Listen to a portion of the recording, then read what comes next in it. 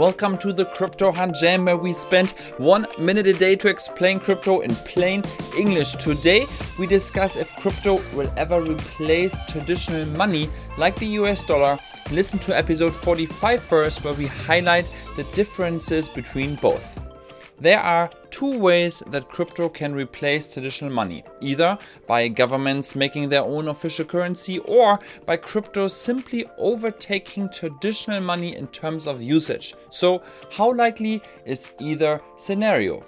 In some countries, like Venezuela, crypto is already officially adopted, but will larger economies like the United States ever change over to crypto?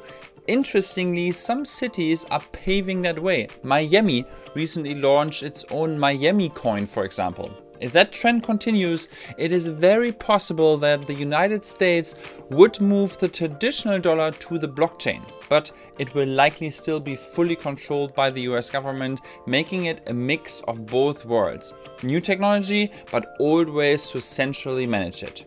Now, let's say the government sticks with the traditional US dollar. In that case, will we ever see a fully decentralized blockchain take over anyhow?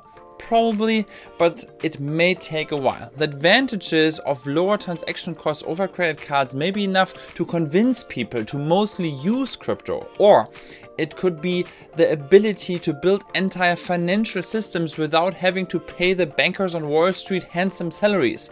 But it will take a clear regulatory framework that outlines what can and can't be done so developers can build with confidence. And next time we talk about Miami Coin, what it is and why the city created it.